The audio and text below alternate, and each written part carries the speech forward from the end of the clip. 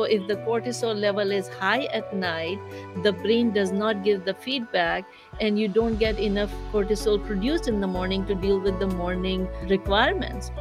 So then you're feeling tired and you're feeling more stressed in the morning. And then at night, when you're supposed to kind of calm down, your cortisol level goes up and then you're wired. Welcome to Happy and Healthy Mind. If this is the first time you're joining us, my name is Dr. Rosina. I specialize in treatment of stress, anxiety, and depression. Over the last 20 years, I have been serving as medical doctor specializing in psychiatry, a best-selling author, and a transformative speaker. I believe that a lot of suffering could be prevented by simple mind training. Therefore, I started this program where we share practical tips for your mental fitness so you don't have to suffer unnecessarily. The purpose of this program is educational, and therefore, I would recommend to consult your healthcare professional for any treatment advice. Our mission is to bring health and happiness to more than 1 million people. So if you find value, please share, like, and subscribe so more people could live happier and healthier life. It's time for special. We have gone a little longer, so I'm going to take just a minute to share how these traumatic or adverse experiences affect your biology. So a lot of people ask, like, how does the cortisol is related to stress? So any kind of stress produces cortisol in the body. When there is, so we call it HPA axis. So hypothalamus stimulates your pituitary gland stimulates a small gland called adrenal glands that is on top of your kidney, and that releases cortisol and it helps you cope with the stress. But when there's acute stress, the cortisol comes, in level increases, you're able to handle the situation, and then it comes down.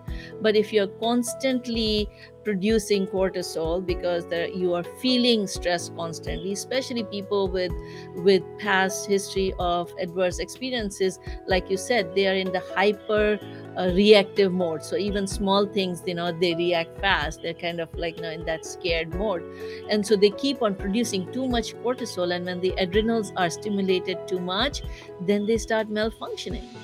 Either they start producing too little cortisol or too much cortisol, or at wrong time. So like if it produces more cortisol at night when it's supposed to go down, number one, you're not able to sleep well, your mind is constantly thinking. Number two, there is a feedback mechanism that happens early in the morning when brain checks, is the cortisol level low enough that I should produce more cortisol? And so if the cortisol level is high at night, the brain does not give the feedback and you don't get enough cortisol produced in the morning to deal with the morning requirements. So then you're feeling tired and you're feeling more stressed in the morning, and then at night, when you're supposed to kind of calm down, your cortisol level goes up and then you're wired.